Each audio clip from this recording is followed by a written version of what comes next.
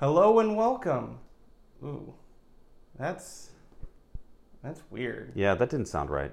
Wait, who's speaking? I don't know. You're not Morgan. Oh no, I'm Ross. So today, Morgan is out. Taking a nice rest. Yeah, he is celebrating his fiance's birthday, which was earlier this week. Yeah. He's been kind of run down at work a bit. He certainly deserves to take advantage of his day off. But you've got Ross and I today, and we certainly still have more to talk about. Whether or not it's ridiculous things like bad puns from Morgan. Gosh, Morgan, stop it. Though they're funny sometimes. They're sometimes funny, but so you know why I'm angry about this. If you pay attention to our Twitter. On the day that we started getting some of these spoilers for, what's the name of the Innistrad set? Midnight Hunt or something like that? I think it's Midnight Hunt, yeah. Midnight Hunt. A new Planeswalker was spoiled, which a lot of us are excited about. It's Wrenn and 7. It honestly looks really sweet. If you haven't seen it, I'd take a look. I don't think it's going to be as constructed format breaking as Wrenn and 6 was. Keep in mind, that was a 2-mana Planeswalker that immediately went in every single format that it was legal in. A 5-mana Planeswalker, the whole thing looks like it's sweet. I'm excited to play with it in an Eternal format, like Commander. Oh, yeah. So, definitely. Morgan made the joke that everybody made.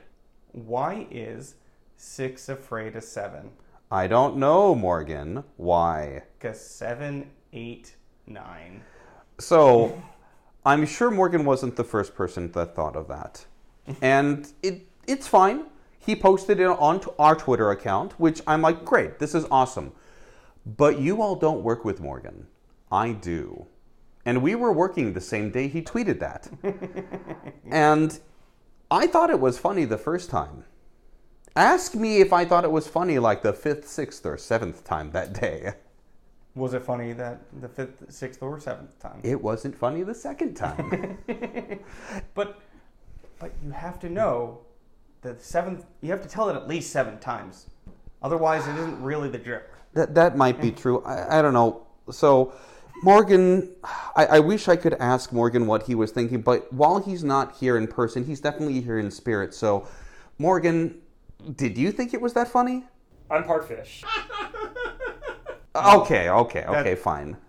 Fair enough. I mean, not really what we're talking about, but regardless. So, we both have a couple of things that we can talk about today that's not just Morgan making terrible jokes. Yeah. You were talking about a story that you wanted to talk about, right? Yes. So, as you may remember, I used to be a level 2 judge. Used to go to a lot of Grand Prix and judge. I used to go to a lot of Star City Games Open events, some TCG Opens, some PTQs. Sometimes I was a head judge. Most of the times I was a team lead. For one of these events, I believe it was at one of the Grand Prix Pittsburghs, I was observing a side event that one of my friends was judging. And he was stuck at this table for, I don't know, maybe about 3 or 4 minutes or so on one call. And if you know anything about competitive rules and Magic and judging, you'll know that a judge call doesn't take that long unless there's usually a problem. Yeah, it's like 30 seconds. Maybe. 30 seconds. It's like, okay, normally it's, okay, my opponent went to their turn, but they forgot to trigger this at the end of the turn. What happens? Okay, it's either going to be a rewind if nothing else has happened, or usually there's going to be a wagging of the finger, don't do this again. Depending on the REL, you might get a warning or something like that. Very rarely it ends in a game loss. Even rarer it ends with a match loss. Even rarer they kick you out because you're wearing silly pants. Ooh. In this instance, has that happened to you? Well, I haven't seen the silly pants yet, though, as I mentioned on a previous podcast, I was present for Grand Prix Richmond, which was Crackgate. If you remember that. Ooh, the fabled, the Krakening. The Krakening. But this had nothing to do with the Krakening. What this was were 2 players that had no clue what happened. Wait, what? But if you think about it without being involved in this game, you're like, oh, of course it's just going to be this. Like, it's an easy answer. But they were in the middle of, I don't know what the 2 decks were, but they both could infinite combo at instant speed. and they both had everything they needed to do to be able to infinite combo at instant speed. Oh. Oh no. So they get to a particular point in the game, and at one point, they both decide to go off, and then they call for a judge. And the judge comes by, and they look at him and say, okay, so here's what happened. I went off, and I said, I'm going to do this for 8 Googleplex. And my opponent then said, okay, in response, I'll play this so I can go off in response now, and I'm going to name 13 Googleplex. So what happens? And the judge had to explain, okay, well, you've determined your numbers. Are there any other actions? And they're like, we don't know. Wait, what? So in this particular situation, what should happen likely is going to be a draw of some kind. Yeah. Because both players can continue to go off in response to the other one going off. If something has to happen at sorcery speed, then whichever one is the non-active player has to do their thing. Now, you can't have 2 infinite combos going off at sorcery speed. That'd be dumb because timing restrictions and all that stuff. It's only a little bit dumb. It's only a little bit dumb. If you don't have something like a Vedalken Orrery or a Leyline of Anticipation that can make it instant speed, then that happens. My personal favorite would be Hypersonic Dragon. Well, you know that my personal favorite is just doing it at mana ability speed and forcing the draw of the game. Both of our favorite combos. Cage, Man after Sun. me. After my own heart. Anyway, we can continue to tell that story. We'll tell that story every couple months, I think. I think it's important to know that. That's fair. So eventually the judge had stared at them for a second and like, do you have any other actions? And they both essentially said, I don't know, do we? Essentially, you can't ask the judge to be able to tell you what to do. So the judge asked again, well, I'm not sure. Are there any other actions? And both players said no. So that means instead of a draw, one of the players won. And both players were fine with that. They said, well, you're the one who went off second, and there are no other actions. Does it resolve? Yes. Okay, you win. And both players were like, okay. And then they just shuffled up. The thing that was confusing to them was not the concept of the timing. It was, is Googleplex a real number? Because I think it's more of a concept than anything else. But no, it's not. It's 100 zeros after a 1, isn't it? That's what a Googleplex is? I think so. I'm not even sure. That might just be what a Google is. Wait, are you Googling a Googleplex? I'm going to Google the Googleplex. Oh no. Let's see what happens. Does Googleplex Google break? Equivalent to 10 raised to the power of a Google. That doesn't help me. So it's 10 to the power of 10 to the power of 100. A Google is 10 to the power of 100. Okay, that makes sense. So a Googleplex is what they were saying. So it's a big number.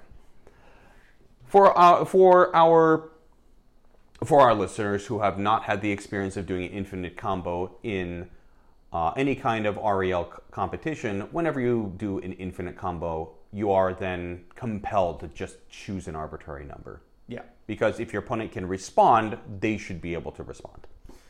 Yeah. Oh, gosh, it's very clear that wasn't a high level of play because I was never a very good player. And even I know that's like, what? You continue to go off. They were just really confused? Yeah, they were just confused. That is. Now, to be fair, I want to say this was game 3. I want to say this was like round 5 of a side event that was on a Sunday, which means that both of these players theoretically could have been playing in the main event with something else. These could have been decks that neither were particularly familiar with, but there's like, hey, it's a deck in the format that does an infinite thing. Woo! I don't know. But they both could have been tired. I have certainly not held a grudge for players losing their mind space, mental energy at the end of Sunday on a Grand Prix weekend. That happens. That's fair, yeah. So anyway, that's my story about how a Googleplex confused 2 Magic the Gathering players. All right. So the next thing that I think we were wanting to talk about is I recently got into Flesh and Blood. Oh no. Yes. Oh no. I don't know why. Not entirely sure how. I just decided, this game I played a couple times. It's kind of fun. I'm gonna buy some product and see how that goes. So how much money did you invest into these first edition boxes I see in front of me? Oh God, no, they're not that. Please no. You respect and value your mortgage on this. You did not pawn your Gitrog monster deck to buy 2 first edition boxes of Flesh and Blood. No. We'll have to talk about willpower later. But anyway, we have these boxes in front of us. Yeah, one was a Welcome to Wraith box, and the other one is an Arcane Rising box. Now, one of these boxes is open. The other one is not. Yes. We will have this conversation about willpower again as well. But again, do you want to open up a couple of packs? Do you want to talk about what the sets are about? Do you want to talk about why you bought these? Or do you just want to open them because you have an addiction? Mostly the latter there. Okay, why don't we get into that? Okay. So this is a sealed box. This is an unlimited print run of which set did you say this one was? This is Arcane Rising. Arcane Rising. When did this set come out, if you're aware? I honestly don't know. I will use the Googleplex to figure that out. What do you mean there's no Wikipedia article on this already? I don't know. It looks like some of these stories... Not stories. It looked like I can see some articles that go back as far back as last year, March. So March 30th, 2020 is the earliest article I could see at fabtcg.com. Yeah, but I'm not sure. The Flesh and Blood website. Yeah, I don't believe it. Okay, so I'll open a pack here. Now, while you're opening it, can you at least talk about like the difference in rarities in the set? They're honestly a little confusing to me. There's common, rare, super, majestic, legendary, and fabled. And the one pack I opened was just common and rare. Yes. Wow, I'm great. So commons, they're like, I think 12 in a pack-ish. Then there are 2 slots that are rare or higher. And then there's 1 slot that's a foil that can either be foil anything from common to majestic or legendary or fabled. It was explained to me that rares are basically like uncommons and supers are like rares, majestics are like mythics, and then legendary is like pulling one of the Power 9 in the Moto queue. No, legendary is like 1 per case, and then fabled is like 1 per like multiple cases. It's like do not quote me on these numbers. I do not actually know. For your official breakdown and rules of Flesh and Blood, the trading card game, send all of your inquiries to Ross. Indeed, I know clearly everything. And you can send him those tweets at kicking_myself by just asking for Ross in your tweet. Or if you wanted to be able to tell us your story about Flesh and Blood, you can send that to us at kickingmyselfmtg@gmail.com. Yes, and so I opened this, and I actually got a majestic. So that's, oh my goodness, that's pretty good. That's better than what I opened. Yeah, and it was a red high octane. Red high octane. Yeah, I have no idea what that means. I'll be honest, I don't even know what's in this set. I just wanted to open some packs, and it was cheap. So, yeah, it's sweet. And I'll open one more. All right. Well, high octane red. If we went to fabdb.net, which I'm assuming is a reliable place to be able to check up the prices. And in fact, oh, here we go. Oh, it's like $12.50, $15. Nice. I'm seeing prices anywhere from like low teens to 30, if I'm counting New Zealand dollars. Whoa! I got another majestic. That's crazy. My goodness gracious, golly gosh! I'm way better at opening packs than not Morgan over here. Morgan, are you offended at the fact that he just confused me with you? Oh, I was thinking about Pokemon. I really did almost say Morgan, and didn't save myself. And this one is a red Mordred Tide. Mordred is a word? Mordred, yes. Maybe a name. Mordred? Yes. That is a word. Is it a word? What does it mean? I am not sure, but it apparently is a word because it's printed on a set. I don't believe you. Looks like it goes for anywhere from 4 to 5. Okay. So those were 2 packs. To be quite honest, above average packs of Flesh and Blood. If you, generally speaking, unless you get like a really chase card or like one of the legendaries. Or Fabled.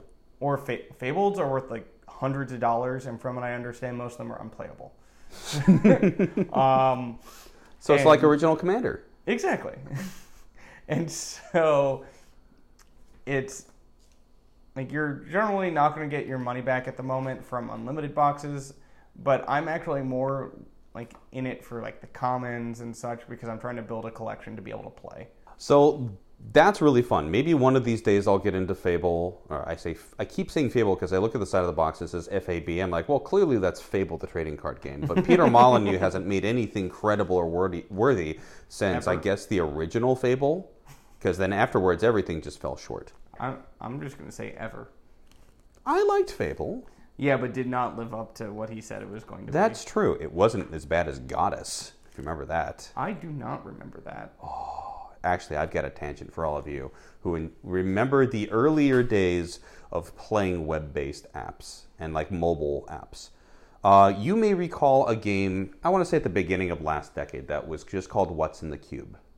Okay. So this was a game where all it was is you loaded it up and you're connected to a worldwide server, and it was this massive cube with tiny cubelets that were strewn across it, and when you tap on it, it disappears.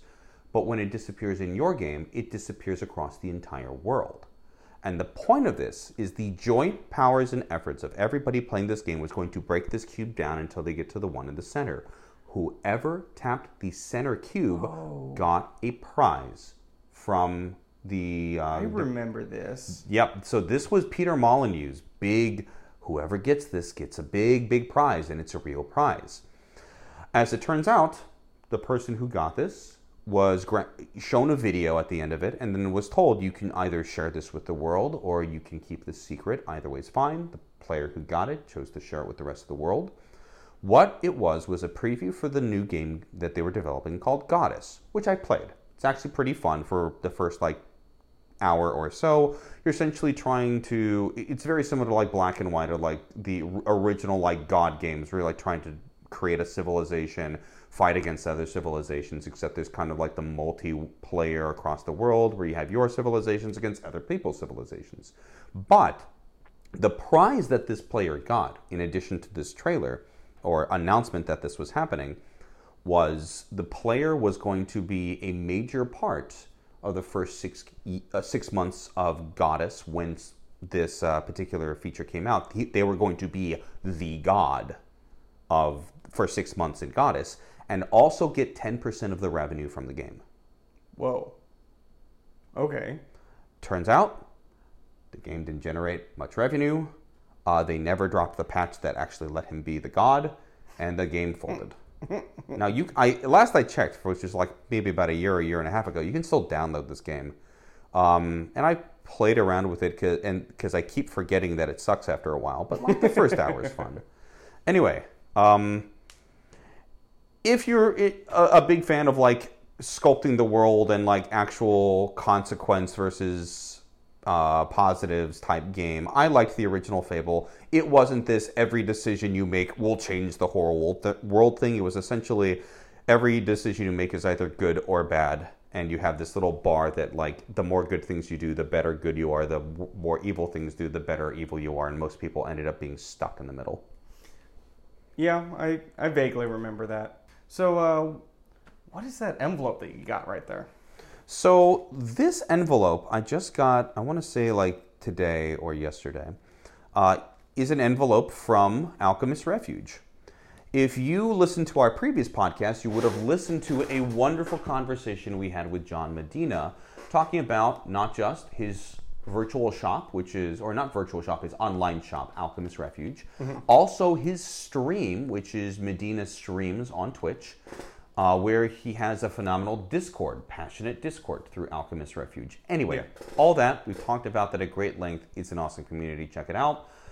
But I decided to crash his stream on Monday night, shortly after we dropped that interview, to kind of hype up the episode and see what the community was doing that day. And I also decided I would buy a pack of Modern Horizons 2 for him to open up. Nothing big, Nice, yeah. not a collector boosters of anything, you know, just a pack of Modern Horizons 2. Was it set or draft? I want to say it was set. How many rares did you get? I think I got 2. Okay, then probably set. Yeah, I am not sure. Regardless, not only did he open up the pack on stream for me and opened a card I wanted, which was kind of awesome. Not only was it a card I wanted, but it was also a card I didn't have. And I'll show you what it was when we get there. Awesome. Yeah. But he also decided, he recognized my name when I placed the order, and he decided to throw me a card in the juice box. The juice box is whenever you buy a certain pack, or you're part of the pack club and you get these subscription type packs once a month, you get a random card out of the juice box pile. Morgan, you've certainly donated cards to the juice box before, right? John, I did not actually say that Corlash sucks. Corlash sucks. That was incredibly offensive. I'm not sure why you had to say that, but anyway, Morgan, you've been very, very generous at donating cards to the juice box. Didn't we donate a Corlash to the juice box not too long ago? We did. I did not end up with that. Oh, that would have been great. But that Corlash, I think, is still up for grabs in the juice box. Why don't I open up this pack, or this envelope, so you can see what my plunder was.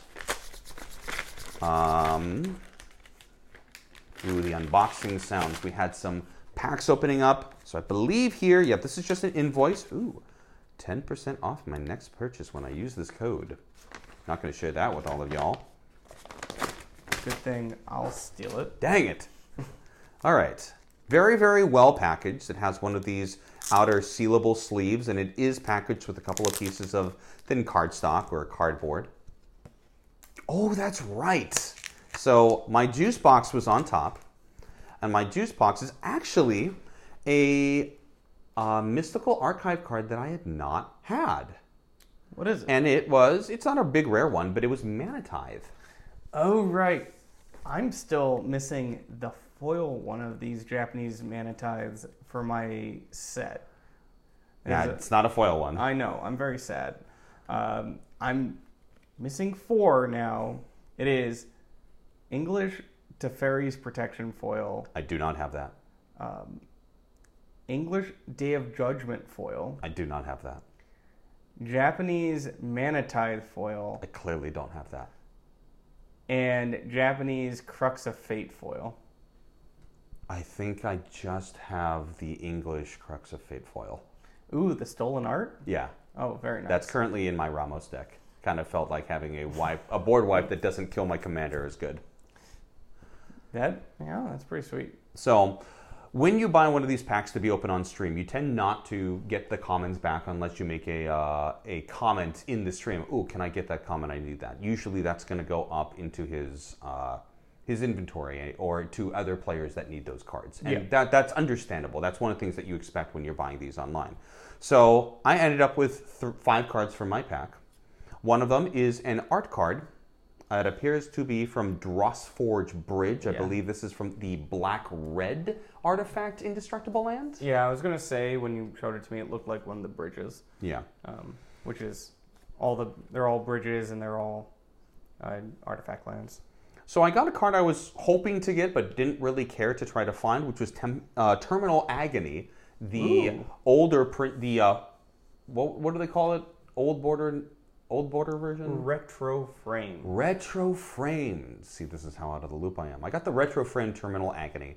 And I currently have a retro framed Asmarata Marika Dyson Akuldakar to eventually build that deck, and that'll go in that for discard purposes. Well, I'm glad that you're able to pronounce that, because I still can't. I also got a foil Galvanic Relay. Nothing particularly big, but you know what? It's another Storm card, and it's in foil. So Yeah, this card's sweet. I always forget that it exists, but apparently it's really big in Pauper Storm right now. Oh, I can imagine it'd be really big in Pauper Storm, just as more ways to be able to churn through your deck and be able to get more things off for more Storm. Well, what is the kill condition in Pauper Storm right now? Is Grape Shot still legal? I think Does so. Empty is not legal, I think. No, I think Empty is. Empty is. It's the blue bounce one that's not legal. Temporal Fissure is Temporal banned. Fissure is banned. And I think there's another blue Storm card that's banned. Brain Freeze? No, that's not. That's an uncommon. That's an uncommon. I have no idea. I'm not I sure. am not very well versed in the Pauper ban list.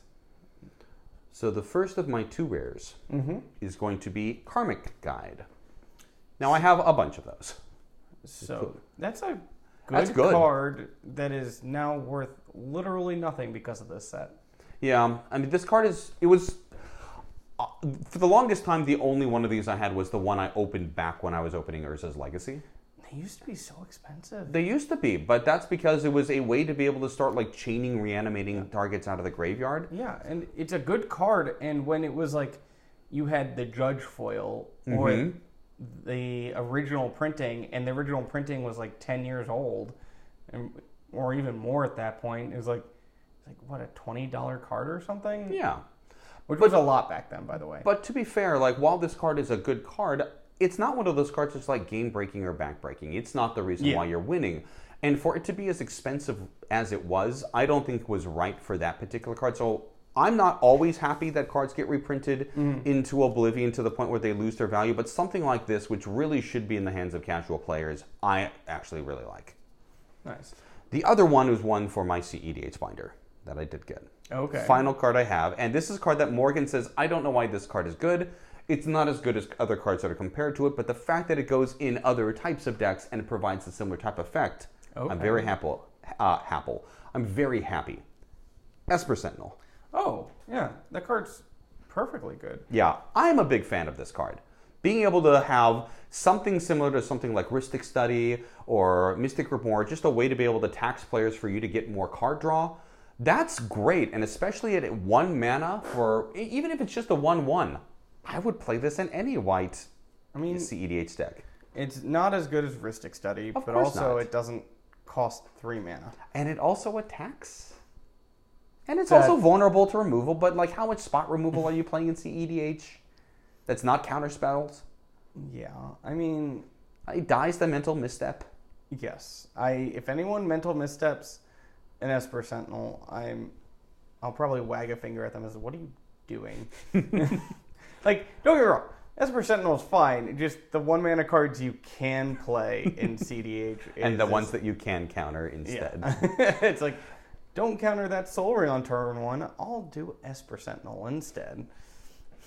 So I'm going to play 2 cards on turn 1. I'll play Esper Sentinel. Oh, I'll mental misstep that. Oh, man. Fine. Here's my Carpet of Flowers. Yeah. Oh, God. Yeah. That's also a pretty broken card. So, again, thank you very much, John Medina, for your awesome stream. It was a lot of fun chatting. I think I managed to get a couple of Corlash digs in throughout the course of the stream. Fun community. Corlash trash. Corlash sucks. Hashtag core trash. Core trash. Ooh. That doesn't rhyme, though. No, it doesn't. I'm sorry. That was a downgrade. Well, at least it wasn't rare shifted. It'd be a mythic next time. It will be. Oh. Morgan, was there anything you wanted to talk about today? I drink Bailey's from a shoe. Don't need to hear about the shoe, okay? We really don't need to hear about the shoe. Why Bailey's? Well, you did see the Baileys I have over there. Okay, that's fair. I think he's just getting excited. Well, one other thing I wanted to talk about briefly was Spell Table. And about the rigs that people put together for Spell Table. And I see you smiling a little bit because we already had this conversation and you already had a blast of me ranting about this. But let me paint this picture for you.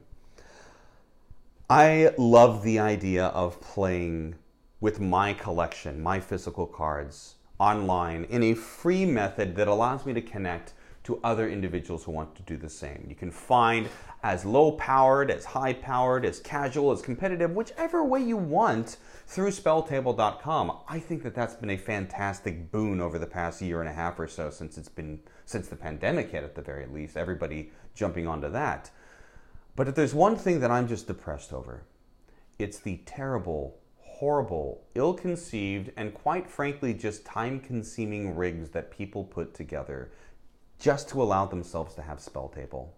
So the amazing rigs that I typically see online involve some combination of wooden planks like 2x4s, or PVC pipe, or metal frames, or bookshelves stacked on top of each other, or desks stacked on top of desks with things like clamped or taped in place, just so they can make sure that they have their camera high enough with enough light that can allow in so that their cards can be reached there. A lot of people are actually copying a lot of the rigs that you see from places like Star City Games, their Open series, the Grand Prix series, or like the just normal content that they create at their game center in Roanoke.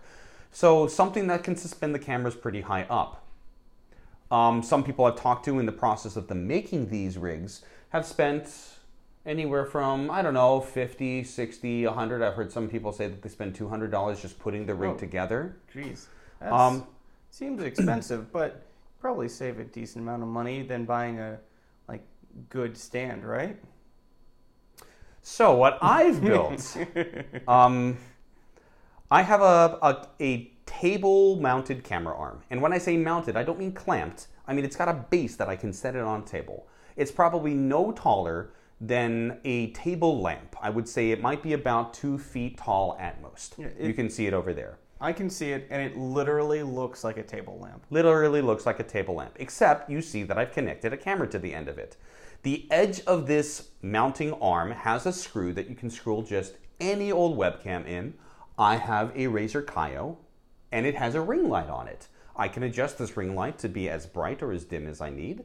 In some cases, I'll need it to be brighter, but if for whatever reason my surrounding light causes that to be reflected, I can turn the light off, and then the light from my room is good enough for you to be able to see what's on it. Okay, yeah. But, people are dying to know, how much did you spend on this amazing rig? $20. And to be clear, we're not trying to sell you this. We're trying to tell you that there are simpler solutions. There are simpler solutions. Not only that, some of these people that put these rigs together say, well, I spent maybe the entire weekend putting this together, or I spent like 2 or 3 nights in a row assembling this so I could have this. I literally put it into my cart on Amazon, pressed buy it now, and then it arrived the next day. That was all the effort I put. When it arrived, I opened the box. I screwed the Razer Kaio into the end of it, and then I plugged it into my computer and I played. That was literally it. So for those of you that are listening to this podcast and you're thinking, I want to get into Spell Table, but it takes so much effort, shame on you.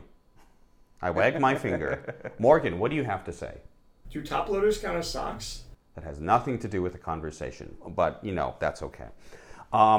So yeah, if you're waiting to build a rig because you want to have time, I can assure you, you really don't need to.